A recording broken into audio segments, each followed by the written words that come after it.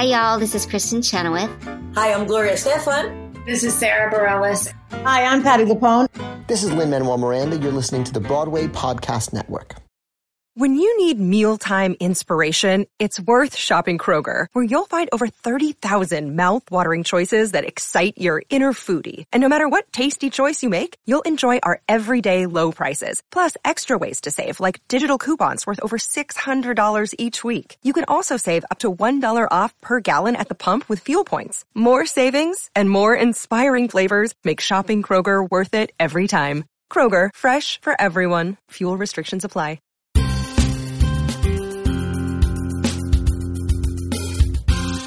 Welcome to a special edition of Stagecraft. What is your passion? I'm Janelle Riley. You may know me as a writer for Variety, but what you may not know is that I'm obsessed with The Princess Bride, Pitbull Rescue, and Scrabble. And today I'm here with a man who understands obsession well. He has played the thwarted heir to the throne, Loki, in 4 previous Marvel movies. His 5th appearance as the God of Mischief premieres in theaters this week when Avengers Infinity War opens. Please welcome Tom Hiddleston. Thank you very much. And what a wonderful introduction. I'm so glad you're here because I'm really worried no one is going to go see Infinity War. We'll see. Yeah. I'm not counting any chickens. It sounds odd to mention chickens. I don't think there are any chickens in Infinity War. That's the one thing that's not credited on the poster. Yeah, no chickens were harmed in the making of this movie. I'm excited about it. As I speak to you now, have not seen it yet. Is that so crazy to me? Yeah, do you want to know who dies? Because I'll tell you. You tell me. Actually, an Infinity War that goes on for infinity. I was going to joke and say, just tell us everything that happens in the movie. But I don't. I would love to. But the best thing about it is I don't know. You really I sincerely don't know. I didn't read a real script. I didn't read a fake script. I didn't see a script. I haven't seen the film. All I know is the things that I did on the set, and I will keep my mouth buttoned and stumm. But yeah, I'm so excited to watch the film because it feels kind of unprecedented. It does. I can't remember this having ever happened. And it's funny listening to people kind of grumble about how, like, well, no one's even seen the movie. And I'm like, we're in the same boat as, like, Chris Evans. I think that's kind of cool. Yeah. And the rest of the world. We'll all see it at the same time. Stars, they're just like us. Literally. They are. They really are. Let me tell you, they are. So I was trying to think of things that I associate with you when I think of the things that you're passionate about, and I've already mentioned puns. Yeah, very passionate about them. But we've also agreed that there's no way I could sit here for an hour and listen to that. Yes. So the other thing that came to mind is William Shakespeare. Indeed. Close companion. Now, that might be because I saw you. The first time I saw you was in a production of Coriolanus in 2004 at the Donmar Warehouse. And just last year, you returned to the stage to play Hamlet. Yes, I did, yeah. Under the direction of Kenneth Branagh. Uh-huh. And also, I'll tell you the moment that I think I realized... I mean, I always sort of knew, but when I really knew that you were a lot smarter than me... I'm not, I promise. I really am not. Shakespeare is smarter than both of us, I can tell you that for sure. We were talking about, or I was talking about revenge. Yes. And I quoted, as an example of how I feel about revenge, I quoted Homer Simpson. Yes. And then you quoted Hamlet. Did I? Yes. What did I say? Revenge is a fool's errand. It is a fool's errand. Yes. Yeah. And you're absolutely right. Yeah. It gets you nothing. And Hamlet is really about that. Yeah. And I found it. I didn't know that. I mean, the interesting thing about playing Hamlet. Let's just start. Yes, please. Is that as an actor, one is so aware of the size of the play and the significance of the role. It's sort of it's like a silhouette that you get to step into, and you're aware of the famous speeches, and you're aware of the number of things that were coined in the English language in that play, and then when you approach playing it, you have to meet the play head on and confront it. And then you realise the story of the play itself is such a great thriller. And it really is it's about revenge. A young man grieving for his departed father is lost, lonely, isolated, grief-stricken, probably depressed, intensely alone, heartbroken, vulnerable, and he's visited by his father's ghost, who reveals that he didn't die in the orchard. He was murdered by his brother, the now incumbent king of Denmark, Claudius. And he is tasked with enacting revenge on his father's behalf. And then the whole play is, it's in plot terms, whether Hamlet can find the courage and conviction to do it, to be his father's avenger, so to speak. Yeah, and what happens is it only brings him ruin. It brings ruin to him and to all those he loves, and so. And in a way, it's genius plot construction on Shakespeare's part, because he doesn't give Hamlet enough time to think. Hamlet is kind of hurtling through the play without. He's desperate for the time to think. He keeps questioning, and those soliloquies really are lengthy, kind of inquiring, curious, investigative speeches involving the audience, saying, "Can I do this?" In one of the speeches, he asked them directly, "Am I a coward? Who calls me villain? Breaks my pate across, plucks off my beard and blows it in my face, tweaks me by the nose, gives me the lie in the throat, as deep as the lungs. Who does me this, huh?" And he's trying to find the courage and conviction to actually do it. And Kenneth Branagh and I talked about it a lot. You unstitch the play in investigating it before you put it back together. And it seemed to both of us that there is a really salutary lesson in it, which is that actually revenge, an eye for an eye, is a cul-de-sac. It only makes things worse, and he doesn't. It's only later, actually, in Shakespeare's plays that he starts to examine the nature of forgiveness, I think. Interesting, and yeah. Lear finally forgives his daughters, and Prospero forgives, and Cymbeline forgives, and Imogen is able to forgive Posthumus. In the Othello doesn't get to forgive Iago; he's gone, and so yeah, it's a really interesting. The idea of revenge versus forgiveness in Hamlet. Anyway, Hamlet's about lots of things. Hamlet is about having played it. And this is actually the first time I've talked about it. I know. I've actually been so curious because for people who don't know, this was a production done by RADA. Yes, so devised by Kenneth Branagh and myself. He and I have long talked about doing the play together. We just didn't know how and where to do it. And we both feel very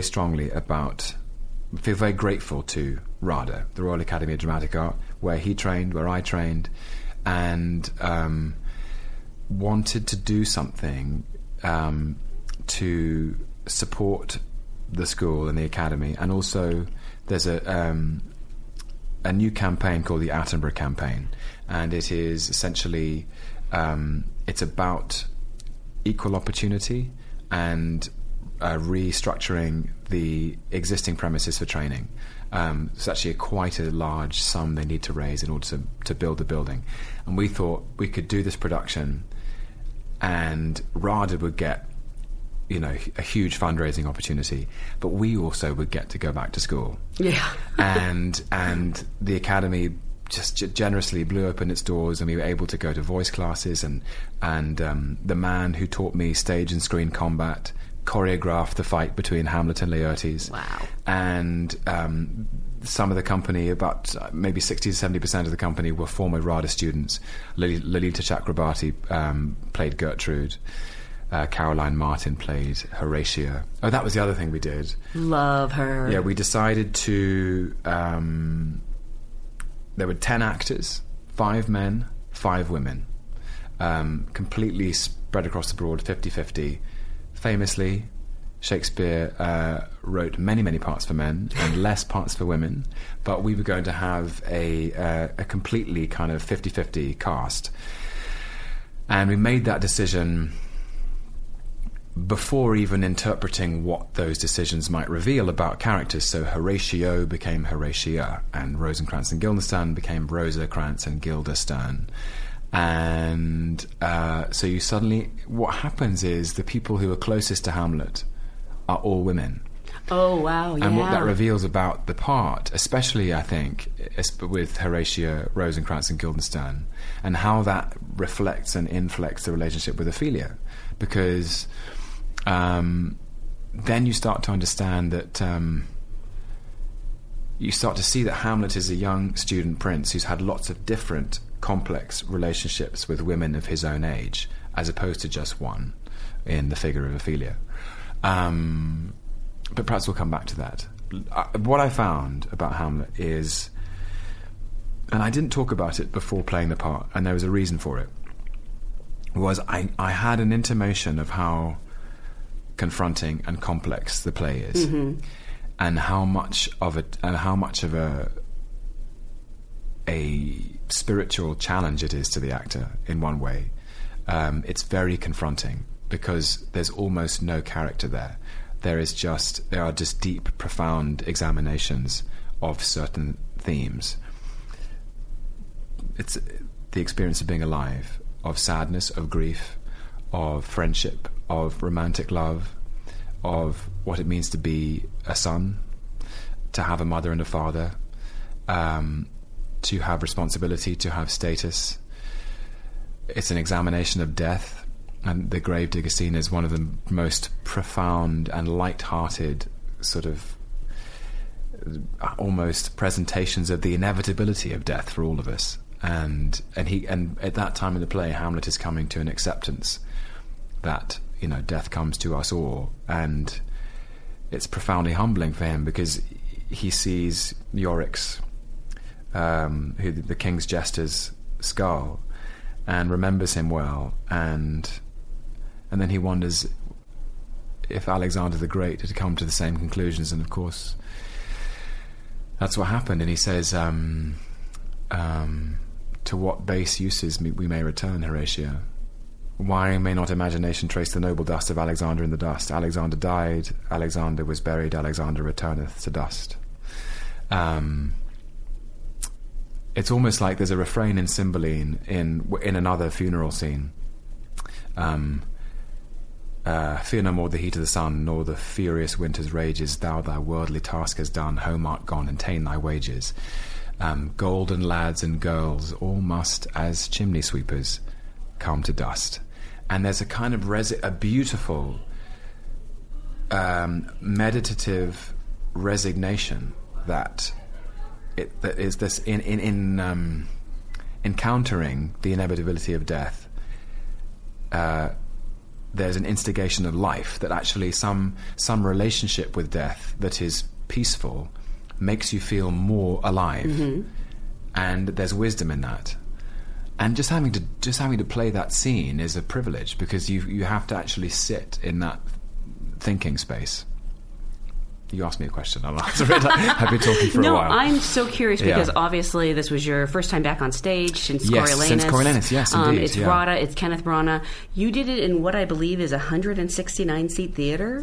Yes. What was the logic behind that? Or you wanted to do an intimate production, or you just wanted it to be special? It was. We wanted to do it on site, and that was the largest theatre that they have. Oh, it is. I didn't realize that. Okay. But we did reconfigure the seating. So normally the Vanbrugh Theatre at RADA in London is a proscenium arch theatre with a raised. To the layperson, that means. Sorry, yeah. They're all facing. Basic stage, everybody actors on one side, audience on the other, like a conventional idea of a theatre.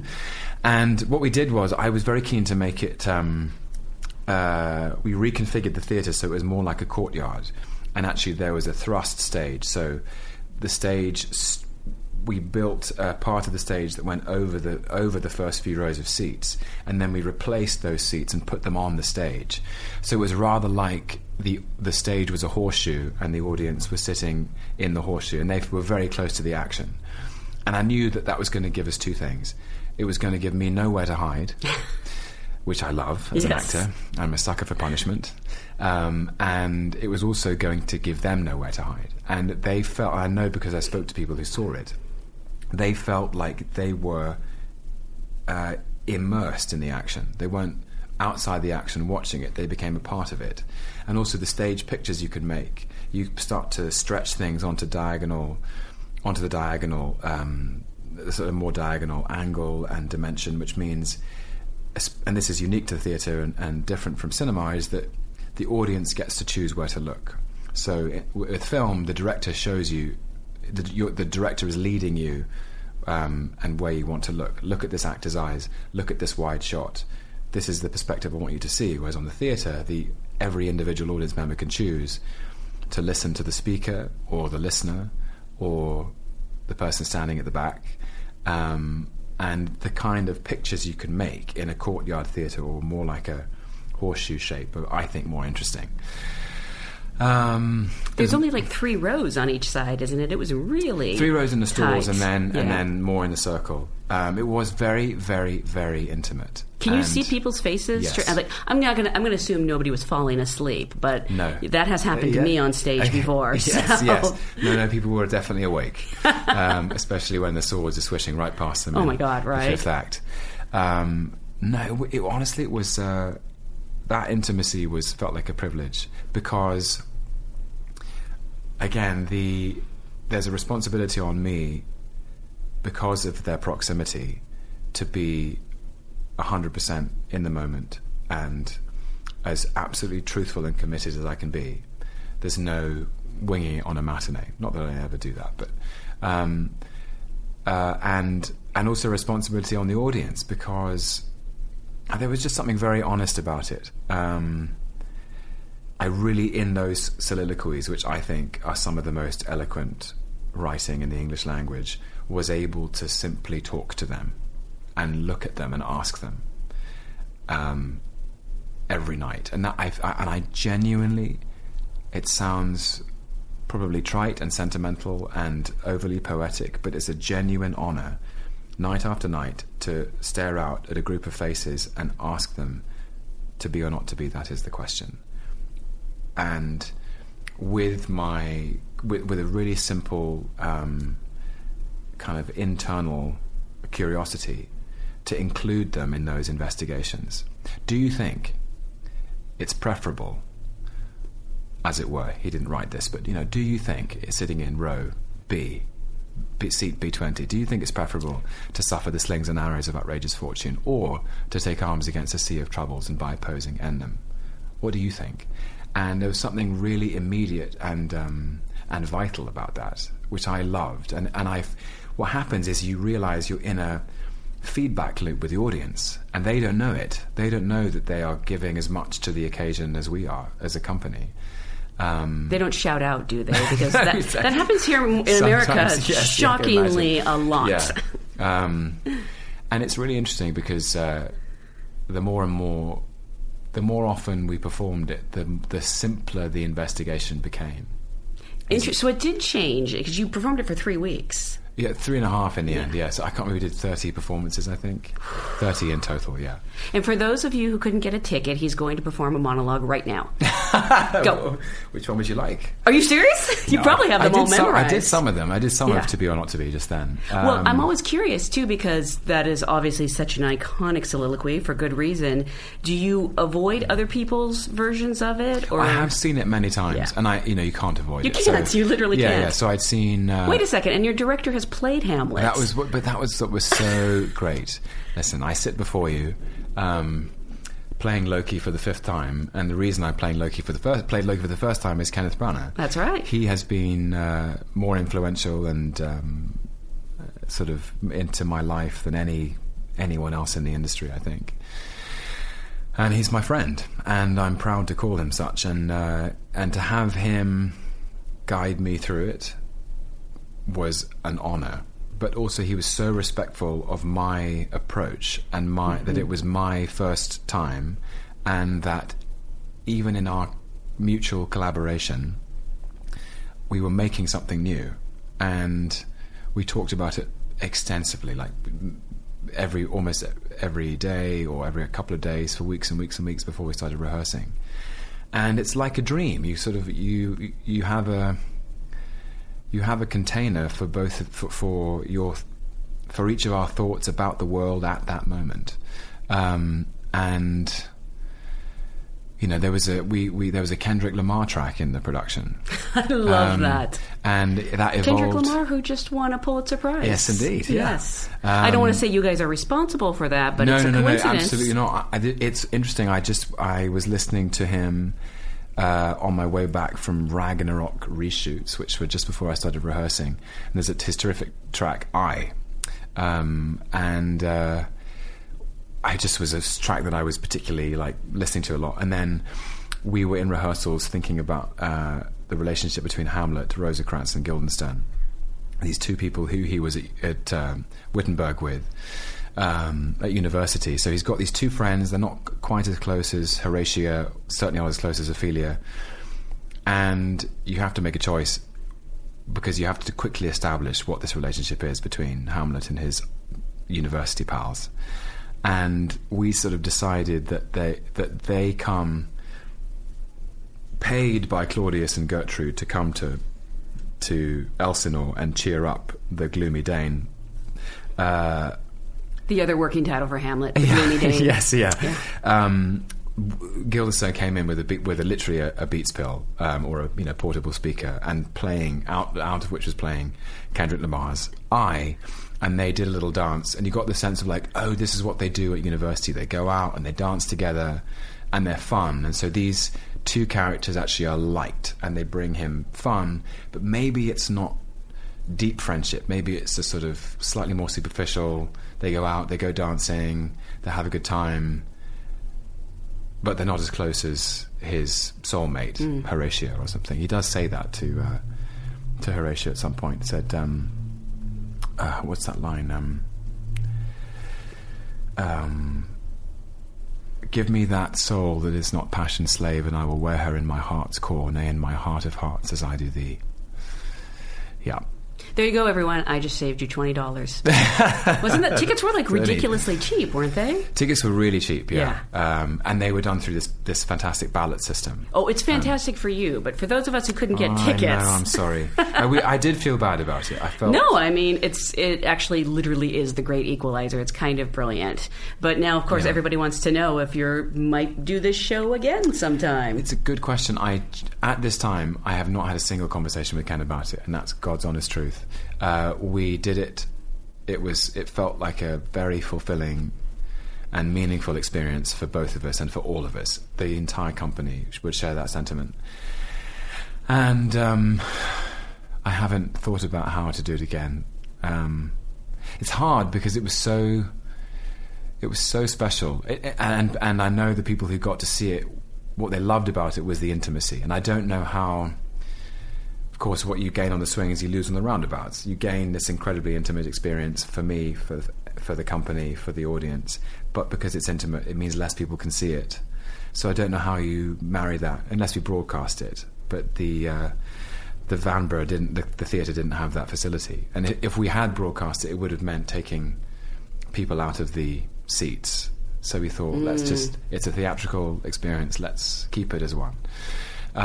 Did it create any problems, though, with your friends and family all jockeying for tickets? We had a dress rehearsal, and all the friends and family came to that one. And I'm not sure it was the best show, actually, by any means. I think I was still I personally felt like I was still swimming in the shallow end, should we say. Oh, interesting. Yeah. When did you feel like you, I don't want to say connected, but finally fully grasped I was definitely connecting, but there's something, this is a sort of slightly inside baseball thing, but there's something about, and you'll know this too, where the first time I did a run-through of Hamlet, and we did it on the first Friday, so after the first week of rehearsals, Ken just said, we're going to run it. And he took me aside and said, you're going to feel insane.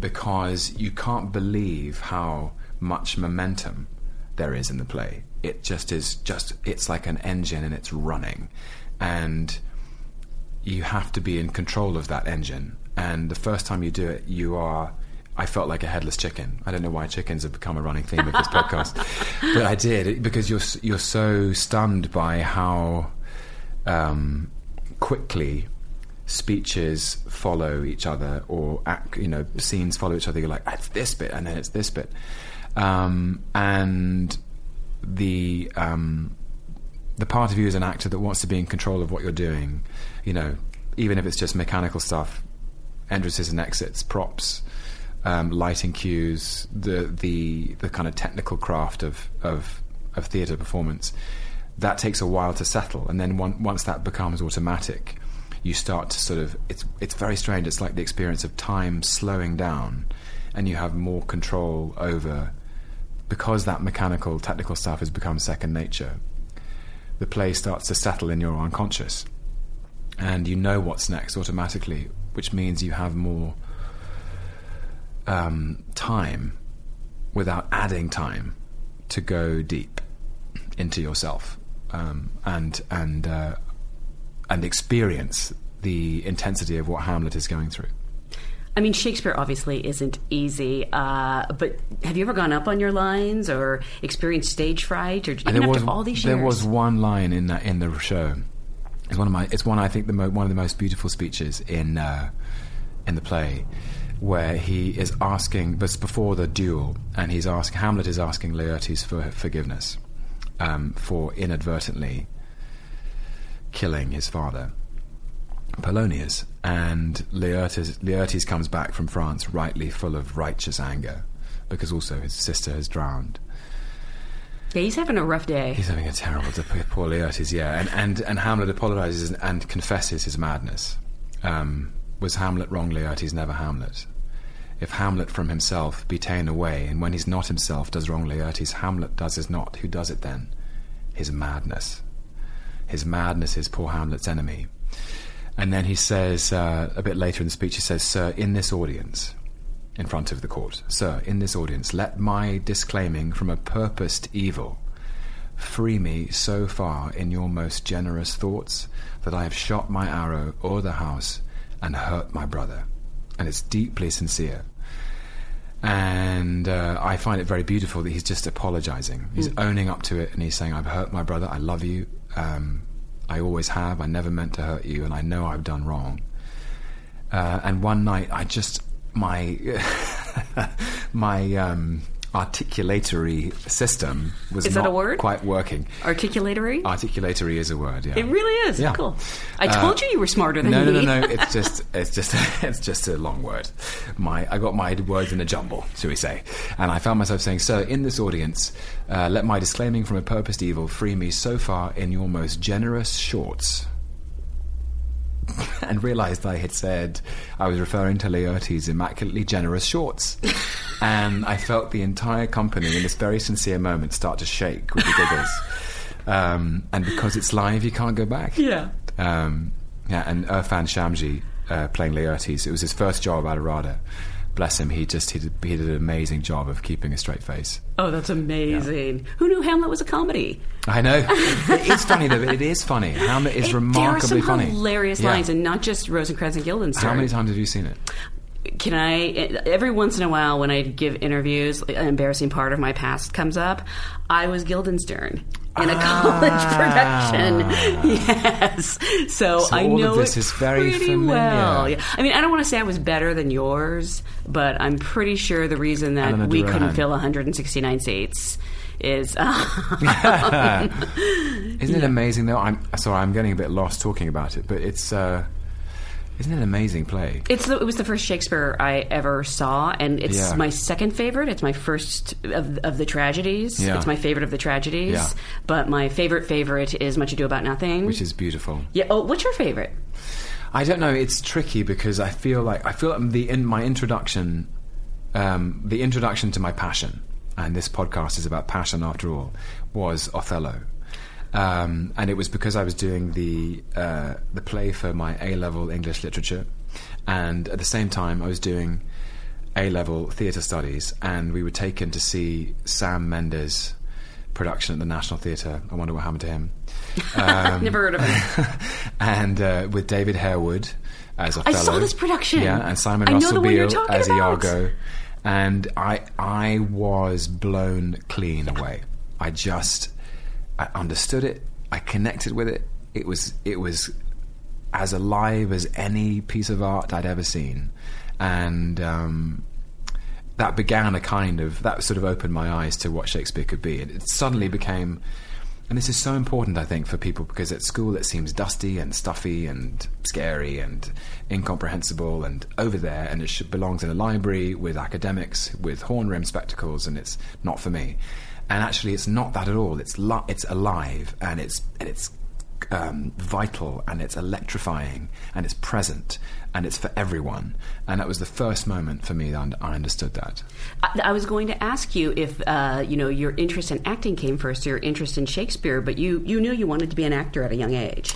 I don't know. I mean, when I think of my childhood, I think probably of, like many actors of my age, all those sort of era-defining films, like the Indiana Jones movies, E.T., Back to the Future. I totally thought you were going to name like a bunch of Ken Loach movies. Right. No, but as a child, like, yeah, those are the course. movies you connect to. And then Jurassic Park, and they're all directed by Spielberg, it seems like. And I don't know if I could locate in that moment. I'd have to go back in time. I can't go back in time. Mm-hmm. I am not, sadly, Doctor Strange. But I definitely was interested in film. And really it was at school, possibly even at doing Shakespeare, that I started to love acting. When I was about 13 or 14, we did a production of Timon of Athens. Wait, when you were 13? Yeah, I know. It's galling, isn't it? Can I tell you something really cool, off topic? My theater company did a production of Timon of Athens starring John Hamm. Amazing. Before he was John Hamm. Amazing. He was this goofy, good-looking guy who wore wife beaters to the theater and was super sweet to everyone. I'm sure. Yeah. By the way, it's a really underappreciated play. It's a fantastic play. Yeah. And I played the old servant, Flavius. Oh no! Did you have to like paint wrinkles on your face? I did. And I do had the whole the painted wrinkles, I love that. and I had a fake beard. My beard today is real, I can assure you. 13 years old. Yeah. And then I don't think I did Shakespeare again. I think I performed it until I was at university, and I played Romeo. Oh, really? Yeah. Yes. And I remember that production very fondly. It was all set in a kind of Fellini style Italy. Oh, cool. Lots of colour and sort of that sort of slightly not mad, but that slightly carnival energy that you see in some of those films. I think Romeo, people think I'm crazy when I say that. I think Romeo and Juliet are two of the hardest roles in theater. Yeah. Because they're, you, especially as I get older, I'm like, oh, stop whining. Yeah. And so I'm always impressed when I see a really great production. I think the best interpretation is still the Baz Luhrmann film. I really do. I think it's that was another eye opener for me.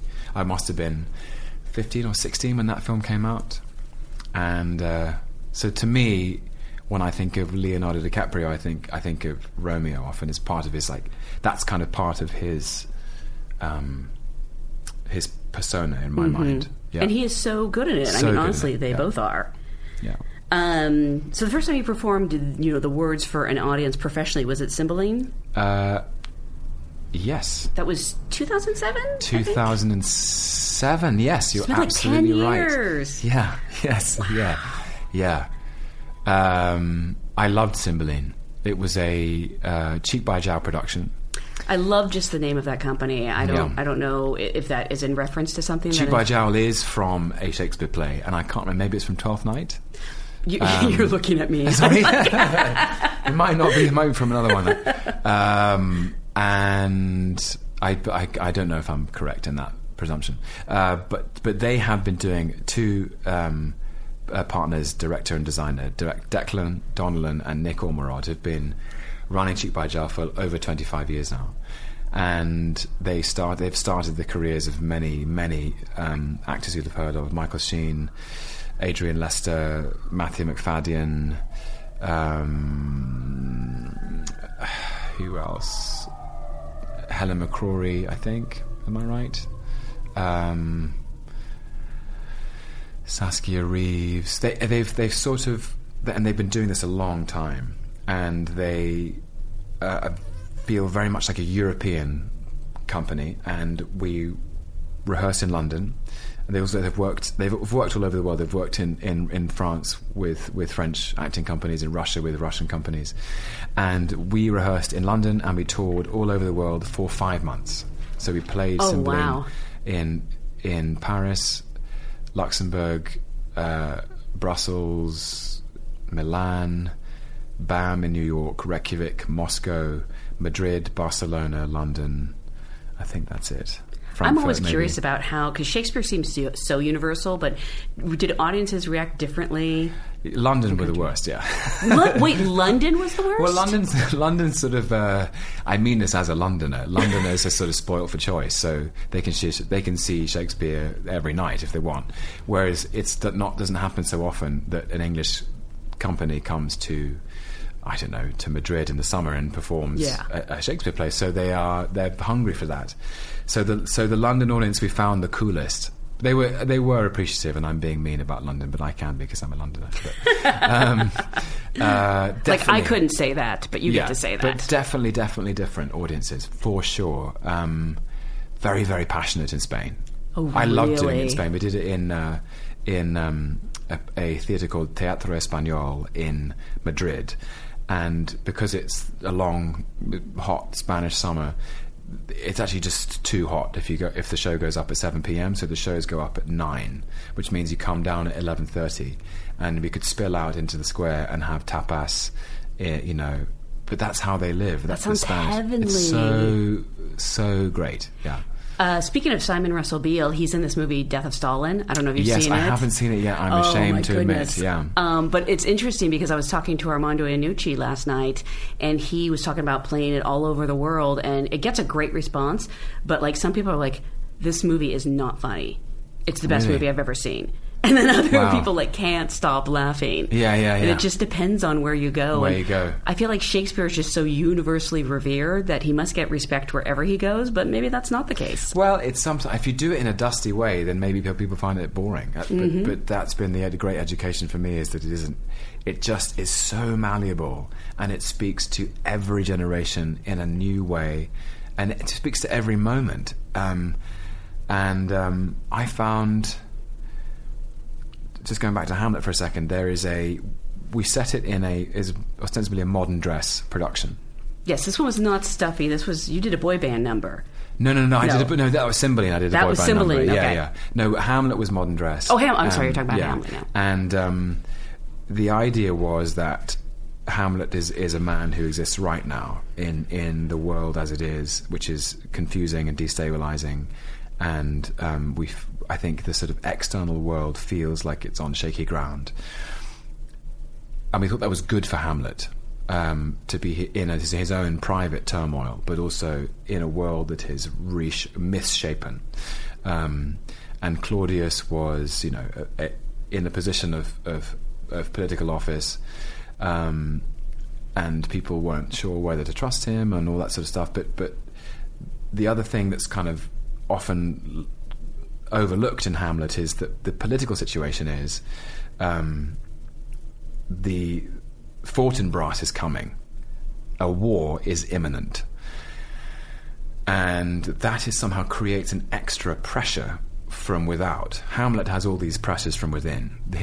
His father's ghost, his own doubt, his own cruelty, his rage and loneliness, but then suddenly the idea that he is a prince of a realm which is under siege from Fortinbras.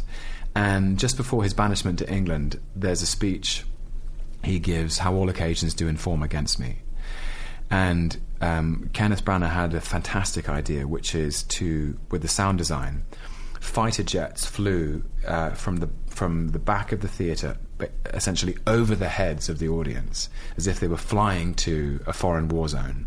And we turned the volume right up, and it was very, very loud, very intrusive, and very disruptive. But that speech is about Hamlet confronting that the world is spinning forward and that events are continuing to happen, and he still hasn't avenged his father. And he starts asking these profound questions. What is a man, if his chief good and market of his time be but to sleep and feed? A beast, no more. Sure he that made us with such large discourse, looking before and after, gave us not that capability and godlike reason to fast in us unused. And he says, how stand I then, that have a father killed, a mother stained, incitements of my reason and my blood, and let all sleep, while to my shame I see the imminent death of 20,000 men, that for a fantasy or trick of fame go to their graves like beds. And sorry, I find myself slipping into just quoting let's the just do the entire whole play. show. We're going to start from the beginning. Okay. Act 1, Scene 1. Okay. Lights rise on a piano. Yeah. Yes, so that's another thing we did. I sang a song. We decided to cut the first scene, maybe controversial, where Marcellus and Bernardo see the ghost for the first time. And it was Ken's idea because I think it's his belief that Hamlet is first and foremost a play about grief, and you find that character in the throes of grief, which is as emotionally destabilizing as any human experience. That profound sense of loss and not being able to comprehend that the person you love is never coming back. And there's a song that Ophelia sings later in the play about her losing her own father, and we decided that if Hamlet was singing the same song, it would somehow unite them emotionally, and you'd start to see, maybe Hamlet and Ophelia's relationship was born out of the fact that she somehow, out of compassion and empathy, understood his predicament. So yeah, lights up on the piano, slightly scary, playing the piano and singing at the same time. You have a little experience with singing, though. I've done some singing. I have an album, actually, that you're on. God bless you. Yes, Thanks, it's Janelle. Unbelievable. So after... I should mention that for Cymbeline, you won the Laurence Olivier Award for Best Newcomer. I did, yes. 10 years ago, you were a newcomer. I was. And then you did Cassio and Othello. That's right, in the same year. Oh, you're kidding. Yeah, so Cymbeline was January to July, and then we started rehearsing Othello in October. And that were you unbearable during this time, just like walking around quoting Shakespeare? No, not yet. Did you just say not yet? No, yeah. Oh, yeah. You waited till Hamlet. Yeah, waited till I was properly unbearable. I think being in Othello was one of the happiest times of my life. Yeah. And I couldn't say that about every job. I've had fulfilling experiences, I've had challenging experiences, but I've never been as happy, I think, as I was in that play. And which is insane because it's a heavy. I know. And actually, I was happy playing Hamlet, which is odd, isn't it? I wanted to ask you that because people I know who have played Hamlet just carry this grief with them for months. I was aware of the weight, but I was more the weight of. To me, the profundity of the questions he's asking is, I think, and it's taken me a long time and perhaps more years on the clock to fully get to grips with it. But the truth is that no one has an easy ride through life, and it's really hard, and you never know when you're going to trip up and come up against things that you find intellectually, emotionally, or spiritually challenging. And that question of whether 'tis nobler in the mind to suffer the slings and arrows of outrageous fortune is there something very noble about it, that actually the answer to that question is to be, profoundly to be. That's the point. And I know it's such a quoted line, and it's so famous, and it has all this intensity and weight and expectation, but to get to ask it, I suppose that's what I carried, is I really wanted to ask it. I wanted to ask the audience every night, what do you think the value of life is? Because I'm here trying to figure it out.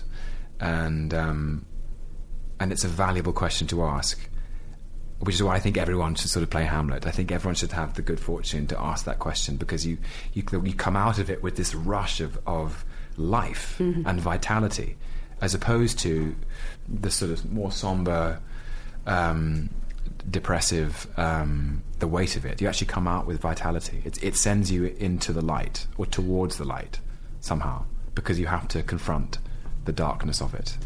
And after Othello, you had to take a break from Shakespeare because you became a big, huge movie star with Thor, which I know I've told you this before, but I don't know if I've been this blunt, but I think I have. That, like, I was dragged kicking and screaming to see Thor. Yes, you have told me that. Yeah. You're like, yes, you mention it frequently. Yeah. I did not want to see this movie, and I go to see it, and I am blown away, and I'm sobbing, and it's fathers and sons, and I'm like, it's Shakespearean. Was that part of the appeal of the character? I think so. I think it was. So Othello was one of those plays that was ready to go, and Michael Grandish, who directed it, said, "I'm going to ask some friends to come and watch it, if that's all right." The dress rehearsal, and one of those friends was a man called Kenneth Branagh, and that's how I met Ken.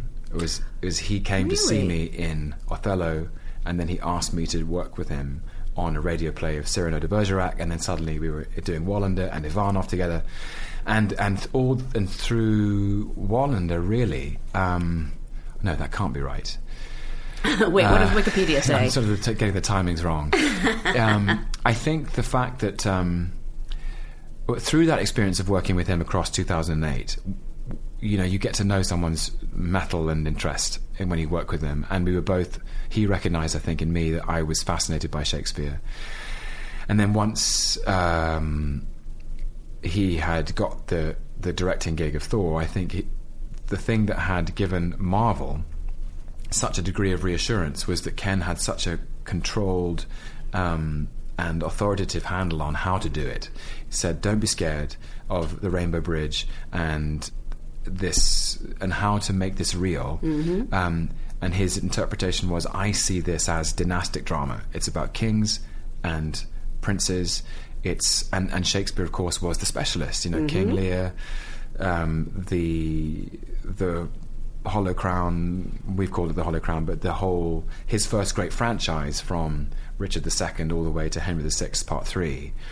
A dynastic drama where responsibility and power is passed down from fathers to sons, and that responsibility is something that's difficult to handle.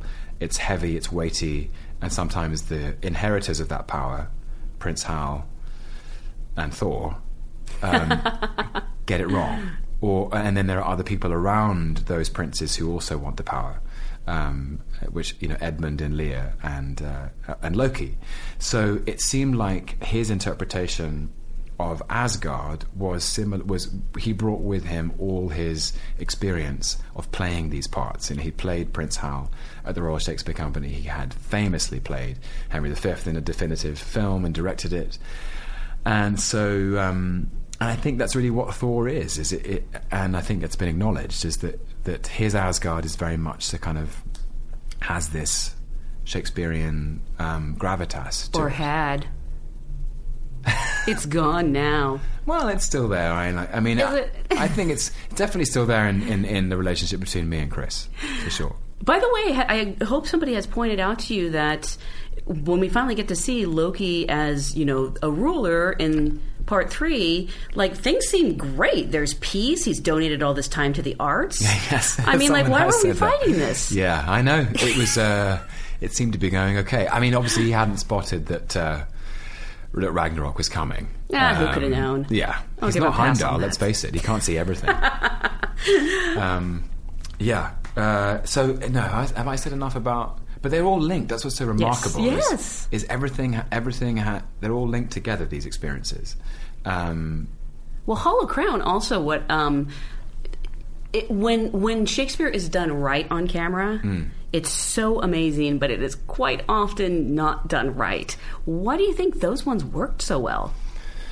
Great directors who really understood the material. Rupert Gould, Richard Eyre, Thea Sharrock. Those are that was the first set that I was in. Working with Simon Russell Beale is one of the great Shakespeareans alive. And it's worth giving a sort of shout out to Simon, actually, because I feel like unconsciously I have followed him perhaps more than any other actor in the way I approach the speaking of it. I was always kind of blown away by how he made it sound like he was making it up right there, right now. And it was that this archaic, formal, sort of elegiac, lyrical poetry he made sound like it was colloquial, everyday speech.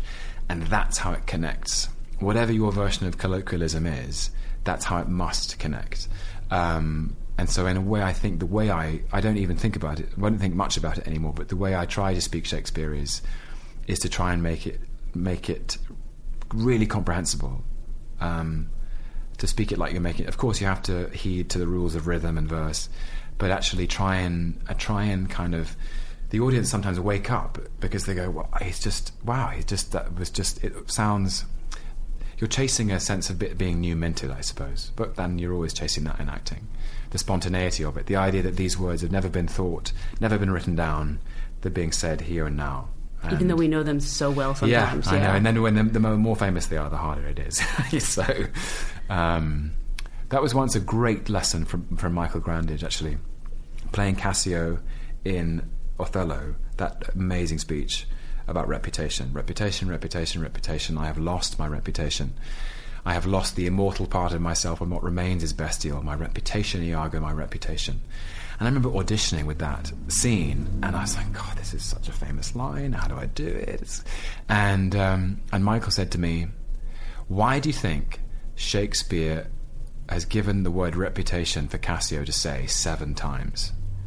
It means that every time he says it, he has a new interpretation of what that means, the idea of his reputation, and how devastated he is that he's lost it.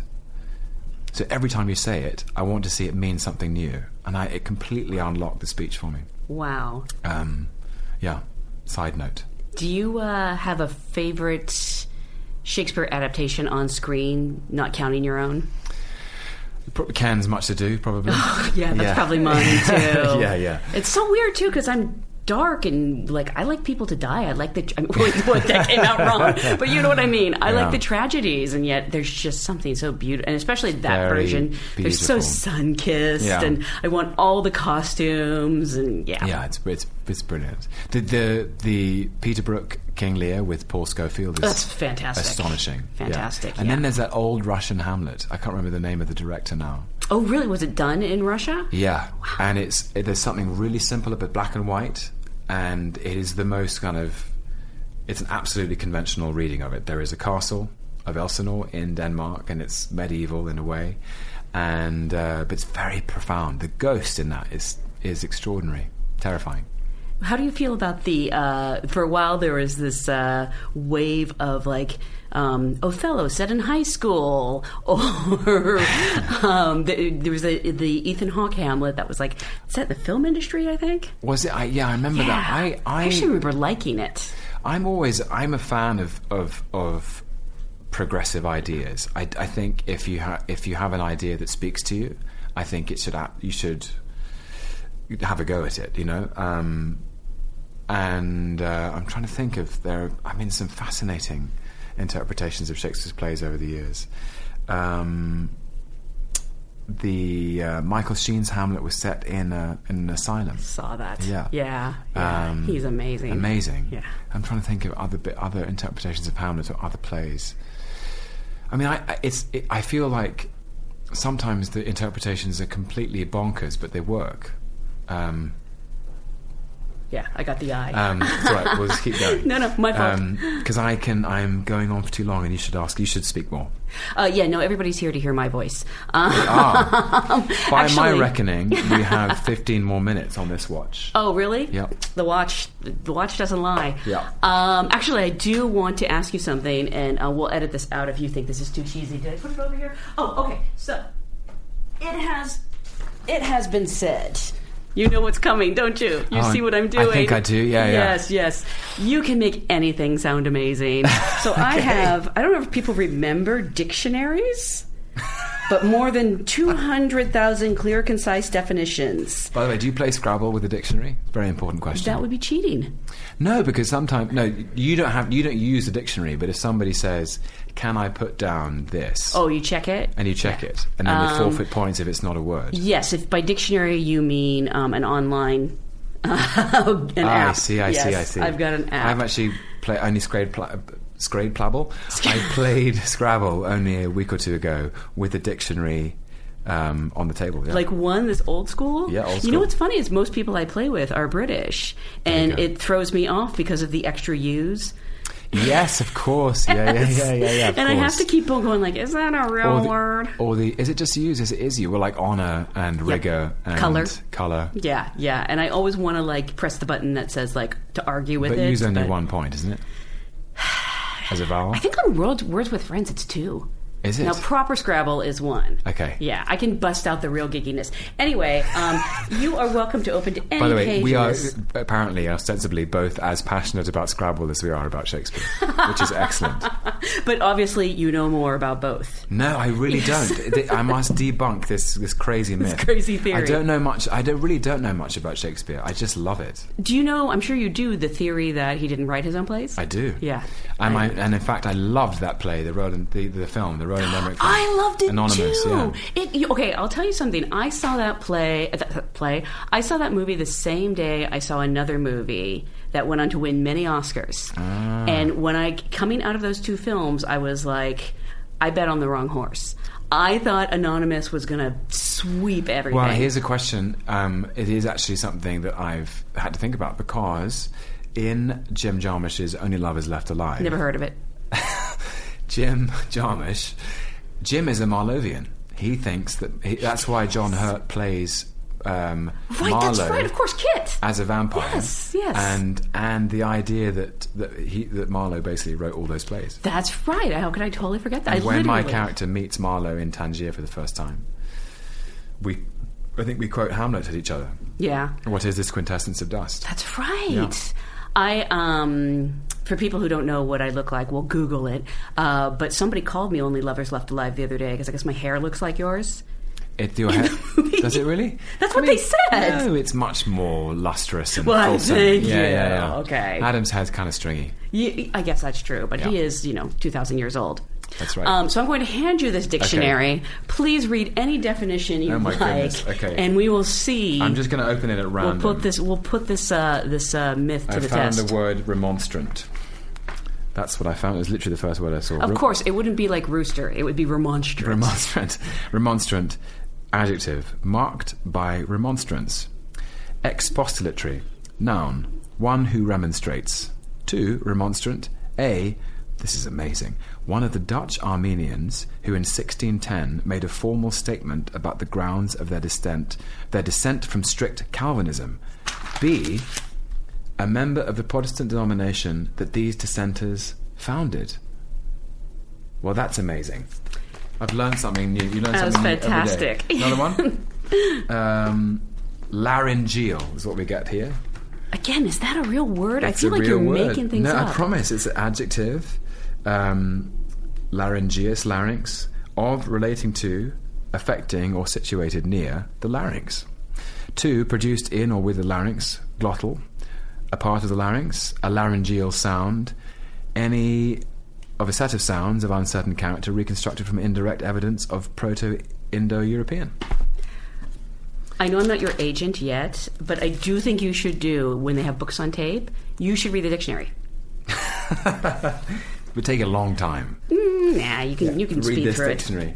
I would learn so much. Do you know how hard it was to find an actual physical dictionary?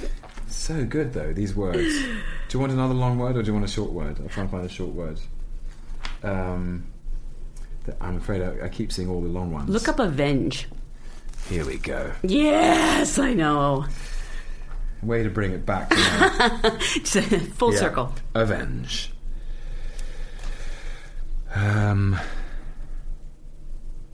Verb. From the Latin vengiere. Vindicare. No, yes. From the Latin vindicare. To vindicate, to exact revenge or satisfaction for, to take vengeance on behalf of. Avenger, noun. Avengingly, adverb. Avenge, synonyms: avenge, redress, repay, requite, vindicate. Wouldn't be the same if it was called the redressers, Infinity War, would it? The repayers, the requiters, Infinity War, coming to a theatre near you, April 27. The Vindicators, yeah, there you go. Did you see the Simpsons reference recently? They parodied you guys, but it was the Assemblers. The Assemblers. Yes. Assemble, not in the dictionary, guys. So if you'd like to use the word redress, I'd appreciate it. This is a great game. And you bring it full circle to revenge. I do, which I can't... I don't know if you ever imagined 10 years ago. Like, you probably thought you were done with this character after Avengers. But honestly, and it kept bringing you back. It has been one of the great, unexpected surprises of my life, playing this part. And I've loved it. And I didn't expect to play it for this long. And I feel really honoured to be in it. I really do, because after Thor: The Dark World, you know, the Marvel Universe expanded in new directions with the Winter Soldier and Guardians and Doctor Strange, Black Panther, Spider-Man. And I wasn't sure if I was ever going to come back. And so I really watched the movies as a fan. And particularly those recent films, I thought The Winter Soldier was amazing. I think that is probably the best made. Yeah, it's just terrific. And then Doctor Strange and Black Panther. There's some very profound things in those films. You know, that scene between Benedict and Tilda, where they're sort of letting go, and she's teaching him that it's not about him in a way. And then some of the stuff in Black Panther is very progressive and new within the universe itself. And I sit, as I have done in recent weeks, alongside these extraordinary, charismatic actors, some of the greatest actors in the world, and think, how the hell did I get here? It's amazing.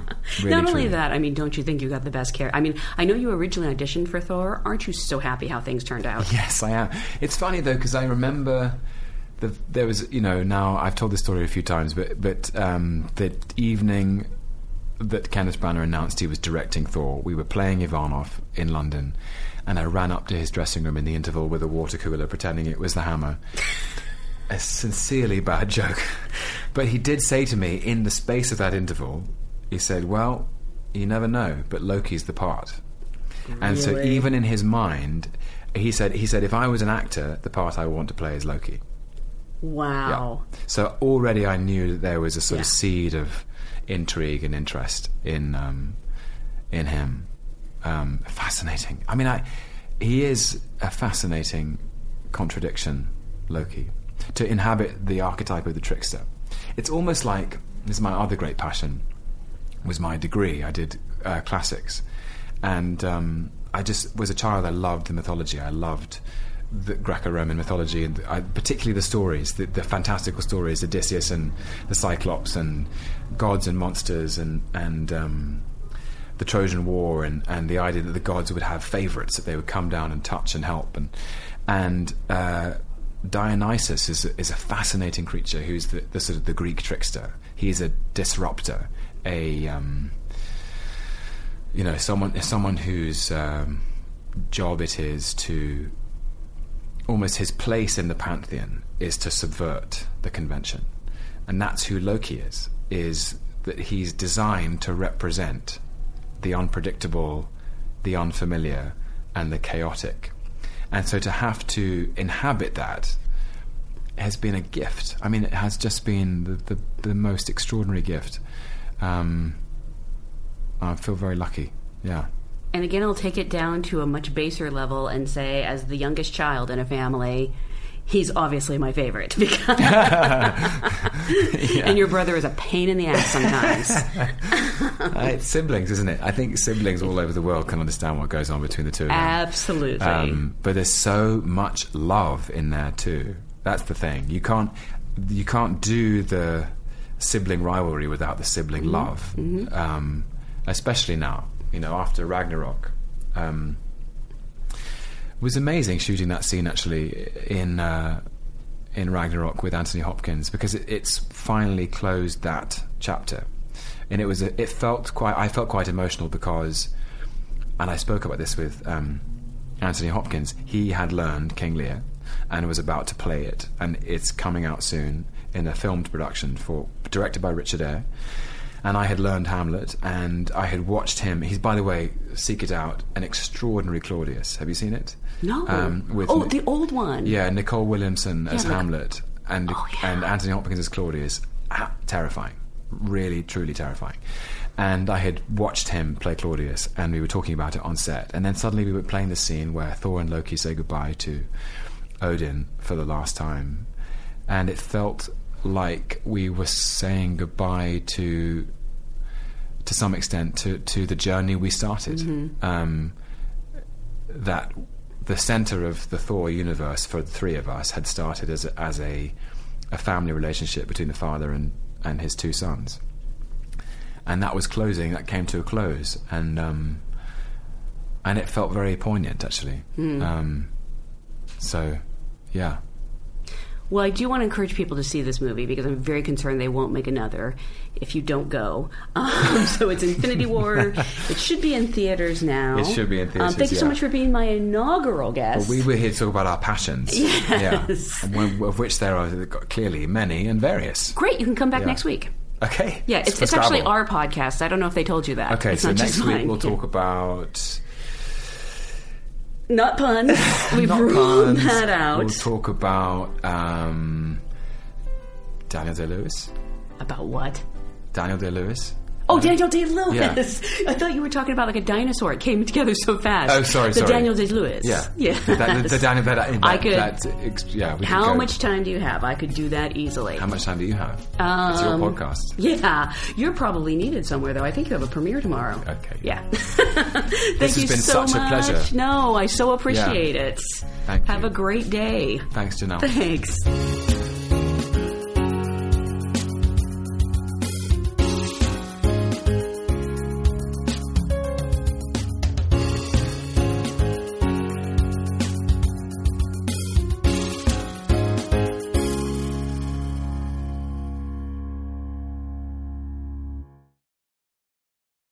Have you ever wondered how your favorite performer actually feels?